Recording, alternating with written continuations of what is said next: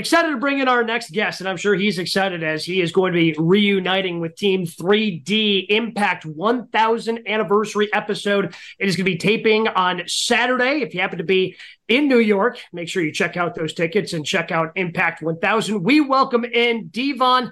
Devon, we really appreciate the time. And what does it mean to you to be able to reunite with Bully Ray and be on a card and wrestle for the first time in 7 years? Well, again, it's been 7 years. It's no secret to a lot of people that I had a couple of health issues. I had my back surgery, which I guess over the years, doing everything I've done, I think a lot of it had to contribute to ECW, where my disc just said, F it, we're done. Either you fix me or you're not walking. So I had to get it fixed. I had L4, L5, and then when they cut me open, they saw S1 was collapsing. So they had to go in there and fuse all of that. So I didn't think I would ever be able to wrestle again. Then when I got cleared, I was like, okay, here we go. And I was pretty excited, but I never thought I'd be getting back into the ring with Bubba on this level again. I just thought maybe it would be independent shows or what have you. So when I found out that I was going to be on the 1000 episode, I went down to my wrestling school and I just started bumping around and testing it out. At first, it was scary because I hadn't taken a bump in 7 years.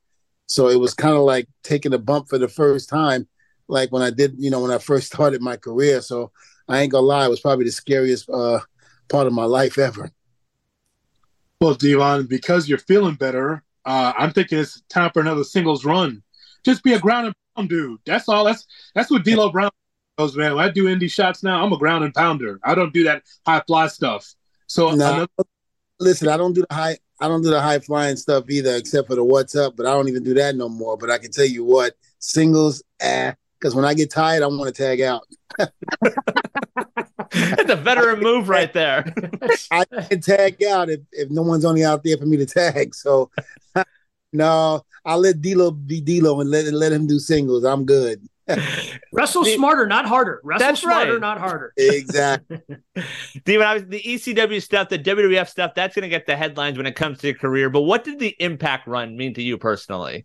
Well, it meant a lot of things. Number one, the single run that I had, winning my first singles title, the television title, and going down as, I guess, one of the greatest television titles in the history of this business.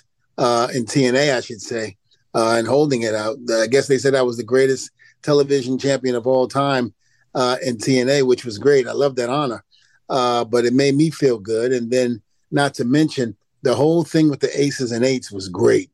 I had such a great time. I knew nothing about the biker's life. And I remember when Bischoff told me that he wanted me to come back to TNA because I had left. And he says, we want to put you with aces and eights. And I remember knowing a little bit about what they were doing because I was still there when it first started. And then he goes, have you ever watched Sons of Anarchy? And I said, no, not really. I said, I really don't care for it. He goes, well, go watch it and try to, get to know what bikers do. I think that's as close as you're going to get to a TV show that's going to be a real life about bikers. And sure enough, I fell in love with the show. I've watched every season over and over again, got to really know what the club life was, the old ladies, the whole nine. I remember telling Bischoff, I said, listen, I don't ride a motorcycle. Number one, I'm scared to death. But if you want, have everybody else come in a motorcycle and a Harley, I'll come in with a moped. He started laughing. He goes, Devon, we can't do that. I was like, just think about the funny reaction, that how comical that would be. I'm riding in a little putt. Meanwhile, they're riding with these, big ass machines, and I'm coming in there, like I said, with a putt. And he was like, Devon, we'll think about it. It never happened. But I think me actually being able to do promos by myself, actually leading Aces and Eights for a little bit, that really gave me a boost of confidence and everything, because the singles run that I had in WWE, I thought it was great with the Reverend Devon gimmick. I thought it went fantastic. But there were certain powers to be within the company that basically stopped it. And I've always said this, if you can get Vince at the right time and change his mind, it'll be changed. I don't care how powerful that man thinks he is. I've seen it personally where somebody, he's been dead set on something. Someone came in and changed his mind and it was over. And I felt that's what happened with me because I always said, if the Reverend Devon gimmick did not work, then Triple H would have never laid down for me on SmackDown. The man, not only did he lay down, but the man gave me 50-50 of the match. If he didn't believe in that gimmick, he would have never done that. Not to mention, I'm hitting promos with Vince the first time out. The people were reacting the whole nine. So it was definitely somebody in Vince's ear that stopped it, which is fine, okay, because TNA gave me the singles run with the Aces and Eights and the television title, and I had a blast with it, and I loved every bit of it. When you take a look at, you mentioned ECW not that long ago, ECW still has an influence in today, and you see some of those other ECW guys, Rob Van Dam showing up on television not that long ago, even seeing the FTW championship on television, just seeing the influence that ECW still has on wrestling today. What do you think of that? I think it's great. What is it, 30 years ago, that ECW was actually something in the wrestling business, and for us to still have an effect on this new generation, I think it's great. I think, when I do autograph signings and things like that, even when I was in WWE, a lot of people were very, very, they were extremely happy that they were able to watch ECW and see some of the things that we did in that company. Some people were disappointed because they didn't have the chance to see it. And by the time they got videotapes and things like that, it was like 4 months into the shows already. They were a little disappointed with that. But for those that were able to watch it and be there, it was something magical. I think it was best said in one of the slogans, politically incorrect and damn proud of it. We were damn proud of what we were doing. It might not have been what you should have done in pro wrestling, but we were like Nirvana. Nirvana came in and blew out everything when they first hit the scene. Grunge, I hated grunge. I was more of a metalhead. I was a huge Iron Maiden fan. I loved Dio, Megadeth, all of that growing up as a kid. And then all of a sudden, here comes Nirvana with, was it Team Spirit? I freaking hated it. It was gloomy. It was that Seattle type of demeanor. I hated it. So to me, we were like them. We came in and destroyed everything there was about pro wrestling and started a new era, because no one can deny that ECW did not have an effect or help start the Attitude Era, because things that they were doing during that time, they basically got from ECW. Devon, how much has it surprised you that Impact Wrestling's still going? Because it's been so up and down. They've had all the stars. They have a youth movement going now. What are your thoughts on Impact Wrestling and its longevity? I think it's great. I think the new, as we say, office had to come in and change things. The old office wasn't working. And even when the old office was in effect, I don't want to say any names, but even though they was in effect, to let other people influence your decision on how the company should be run when you were doing a great job without them proved that it was going downhill. You should have left it the way it was. Don't mess with it. And there would have never been a break in TNA. I always thought, and I think when we left TNA, we thought TNA was over. Had no idea that it was going to resurge and come back again. But I was damn proud to hear them come back, because we all know that we cannot let Vince McMahon have the monopoly. Because if he did, we are all in trouble. Thank companies like AEW, and of course TNA. Impact just still going strong, and I love it. Regardless, they were still going along. They were still trucking, and regardless of how many nails were probably put in the coffin, they busted that thing wide open and said, "We're not going anywhere. We're staying right here." And I was very happy to see that, especially after I had retired from the ring and was a producer backstage for WWE. I was shocked to find out that they were still in existence, but I was happy at the same time, because it was a great place to work. It really was. The talent was great. We were on a roll. We were doing so well. But again, like I said, it was the office that the powers that be behind the scene during that time was what messed everything up. And now this new regime that came in and took over TNA, Impact. I'm very happy. And it seems like it's going great. I think they're learning from the mistakes of the past. And that's the thing. You cannot repeat the past, because if you do, the same results that happened before will happen again. And I think TNA is doing a fantastic job in not repeating the past.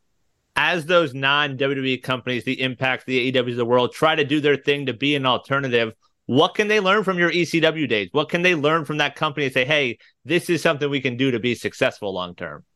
Well, listen to the veterans, number one, because the veterans, the reason why they're veterans is because they had been somewhere before we had even gotten there. We were listening to guys like Ravishing Rick Rude, Bam Bam Bigelow, Shane Douglas, who had been to WCW and WWE, Tommy Wildfire Rich, Tommy Rogers, Tracy Smothers, the late, great Tracy Smothers. Good God, with all that talent from the past coming in and helping us out, we were listening. We were hungry. We wanted it.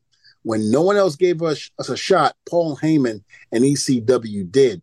And those veterans came in and knew it. They helped us out. We were at the building, say 2 hours prior to doors opening, and we were getting dressed, getting in the ring, and working out. The day of the show, we're working out with the veterans. The veterans are teaching us what to do and what not to do. And it just shows that we were listening, because look how successful ECW was. Not to mention, you're still talking about it 30 years later. How many wrestling companies 30, 40 years ago can still say they have a positive influence on what's going on today in this new generation?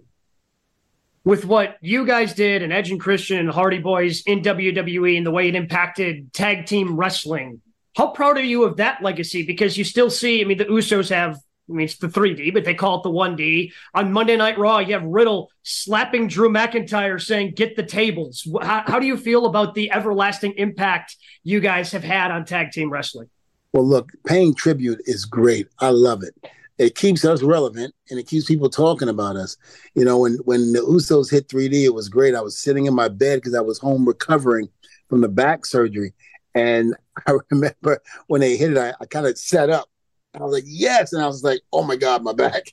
I forgot. And I remember calling them and telling them, I said, great job, man. It looked great. I loved it.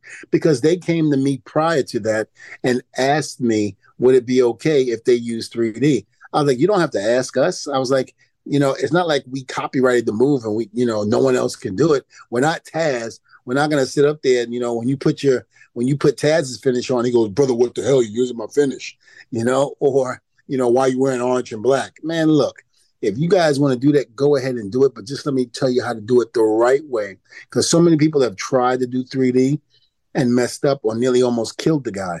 If you want longevity, let me show you how to do it right. And they did. They listened and everything. So it was really cool to see that. And it just made me proud as an individual that this young generation, the Usos, actually wanted to use it, and make it relevant again. Because Bubba and I wasn't doing it because we were done. I had retired. He was still going, but he's not going to do 3D with nobody else. Wink, wink. But, I was very honored that he did do it. I was very happy and that they did it, and I was very proud of them. Just like I'm very proud of what their work today. I wish that we could have, when we were there in WWE, when we came back on our second run, I wish the Usos of today would have been the Usos back then, because, man, that could have been some magic right there. But they were young. They were growing. We helped them. And now look at them. They're freaking doing phenomenal. I'm loving the storylines there. Actually, I'm loving professional wrestling, period, nowadays. Everybody's doing great. AEW, 80,000 people. TNA, Impact, still going strong. Still, being watched by the fans. Fans are still talking about them. WWE with the Bloodline, with their female wrestlers as well, just hitting a home run every time they go to bat. So professional wrestling is on a high right now, and I'm very, very happy to still be a part of it and to be able to showcase that maybe at the end of our match with Team 3D, when we're with Team 3D again, maybe they'll be chanting, you still got it. We'll see. We'll see. For our ESPN New York viewers and listeners, Impact 1000 is going to be taped on September 9th in White Plains, New York. Tickets available at Ticketmaster.com. Of course, you can watch Impact Wrestling on Access TV and be able to watch it Thursday, September 14th. So many's going to be appearing, including our guest, Devon. Devon, compared to where you started, how much has the African-American wrestler really grown in this era? I mean, it's grown a lot, believe it or not. And I remember when I first broke into the business in 91, you have to understand racism was still alive and well, just like I feel like racism is still alive and well today. I like to say what Malcolm X used to say, a lot of the Klan men traded in their white sheets for suits, walking around and doing what they're doing. And it's still relevant, in the wrestling business. It is, but we have come a long way since then. And, it's going to be hard to stop us, from doing what we love to do. We watched this sport. We loved it. We want to be a part of it. And we're coming in there and we're doing exactly not what we want to do it in a disrespectful way, but doing what we want to do to pay homage to those who have come before us that we've watched and idolized for so long. I'm just very proud. Sometimes I speak to guys like Coco Beware. When Bad News Brown was alive, we talked in the locker room anytime we went to Canada. He pulled me aside and gave me some, tips on how to survive as an African American, in this business. Something that Tony Atlas said, and I don't want to get too much on this, but something he said during the Junkyard Dog, behind the dark side of the ring, was that, a black man in this business has to understand that we can't do what the white man do and expect to get away with it, because again, you still have racism that is very, very prominent in this business. And if you give them enough rope, if they give you enough rope to hang yourself, and if you hang yourself, then there's nothing you can do about it. You've never heard about me being in no controversy, drugs, or anything like that. I've kept my nose clean for 30 years in this business. Don't get me wrong. I've done things, before cameras came about, but totally, I've never been in trouble with the law, never done anything, never given them a reason to want to mess with me in any type of way. Whenever I disagreed with something within the business, I always had a plan B just in case I didn't like plan A. I couldn't just go to them and say, listen, I don't want to do that. I'm not going to do that. But I always said, listen, I don't feel comfortable, but here's what I think we can do. Sometimes it worked and sometimes we didn't. I went in there with a smile on my face and did it, even if they told me, no, I couldn't do what I wanted to do. And that was fine. But I do understand that, again, we have come a long way since when I broke into the business in 91, because I remember coming into certain locker rooms and there were certain people that didn't care about if it got out how they were treating you. There was a prominent figure in WWE, I should say. He was Office, that basically told me he didn't like me because I was black. 2 occasions he told me. Bubba was there on one of them, and Bubba was there on the second one, along with Paul Heyman and Tommy Dreamer and Spike. And to this day, I have no respect, nor do I like this individual. I'm not going to go and put him on blast right now, but I don't care for him, so I just stay away from him. I just know that, we have come a long way. I'm not going to sit here and, cry over something that might have happened, 10 years ago. I just move on and make the best of it. Look at my career. I have nothing to be sad about. I have nothing to have any remorse about. Bubba and I have become the greatest tag team. I'm not going to say of all time. I'm going to say of our era. We're the greatest tag team of our era, because that's very disrespectful to say you're the greatest tag team of all time in my book, when you've had, tag teams like the Rock and Roll Express, the Midnight Express, Telly and On, Dr. Death, Steve Williams, and Terry Bam Bam Gordon, the British Bulldogs, the Hart Foundation. I mean, list goes on and on. There was so many, and the LOD, the Road Warriors. There were so many tag teams before us. And, again, I don't think we're greater than them, but I do think during the Attitude Era and the time we were there in ECW and so forth and so on, that we were the greatest tag team of our era.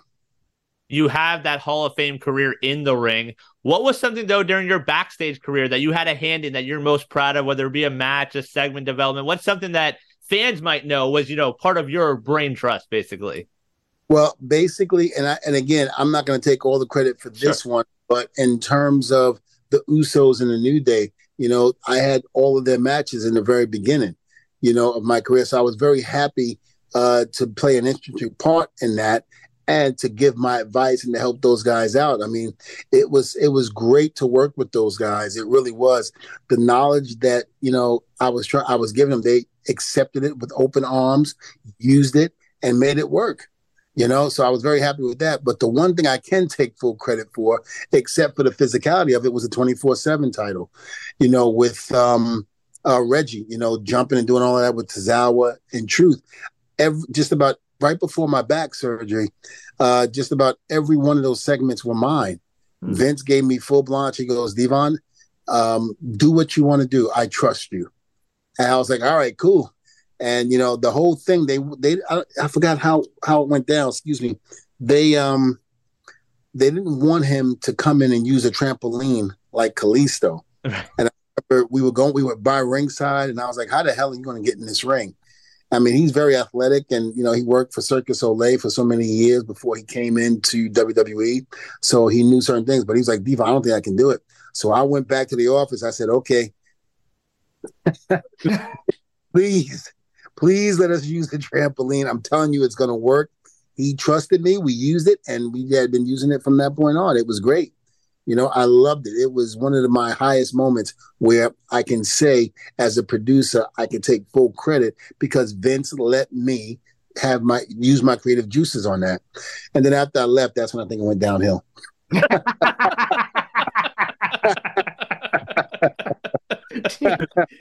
Oh man, Devon, I can't say enough. Thank you so much. We certainly appreciate the insights, and best of luck coming up on Saturday. If you're in New York, check it out. Impact White Plains in Impact 1000. Yes, absolutely. White Plains, New York. I grew up in New Rochelle. Even though I'm from Brooklyn, New York, I spent a little time in New Rochelle, New York, which is like 30 minutes away from White Plains. So it's like of a homecoming for me, and I'm very excited for the 1000 episode of TNA Impact. I mean, so many great faces, and I'm going to see that I haven't seen in a long time. Awesome Kong, America's Most Wanted, Gail Kim, so many guys, D'Lo Brown, Shark Boy, who I owe an ass kicking to after what he did in that Fish Market street fight. And God, it's so many. Beer Money. I mean, I believe Beer Money is going to be there if I'm not mistaken, but I'm so happy that I'm going to be reunited with some of these guys. And of course, the beautiful people, you can't forget them because Velvet Sky and, Velvet Sky and Angelina Love. Don't tell her I did that. We'll edit it out. It's fine. Edit that out. Yeah. Just beautiful and great people. I loved working with them back then. It's going to be an honor to be able to reconnect with those guys again. And there is a fan fest that's going to be happening as well Saturday, earlier that day from, if I'm not mistaken, I'm looking from 9 to 11. So I'm excited about that. I'm excited about meeting the TNA fans and Impact fans, I should say. And it's going to be happening again. So I can't wait. And like I always said, if you thought Chapter 1 was great, wait till you get a load of Chapter 2. Me and Bubba are going to tear it up. No doubt about it. Appreciate it. Best of luck to you and Team 3D coming up on Saturday in New York. Yes, sir. Thank you. Testify.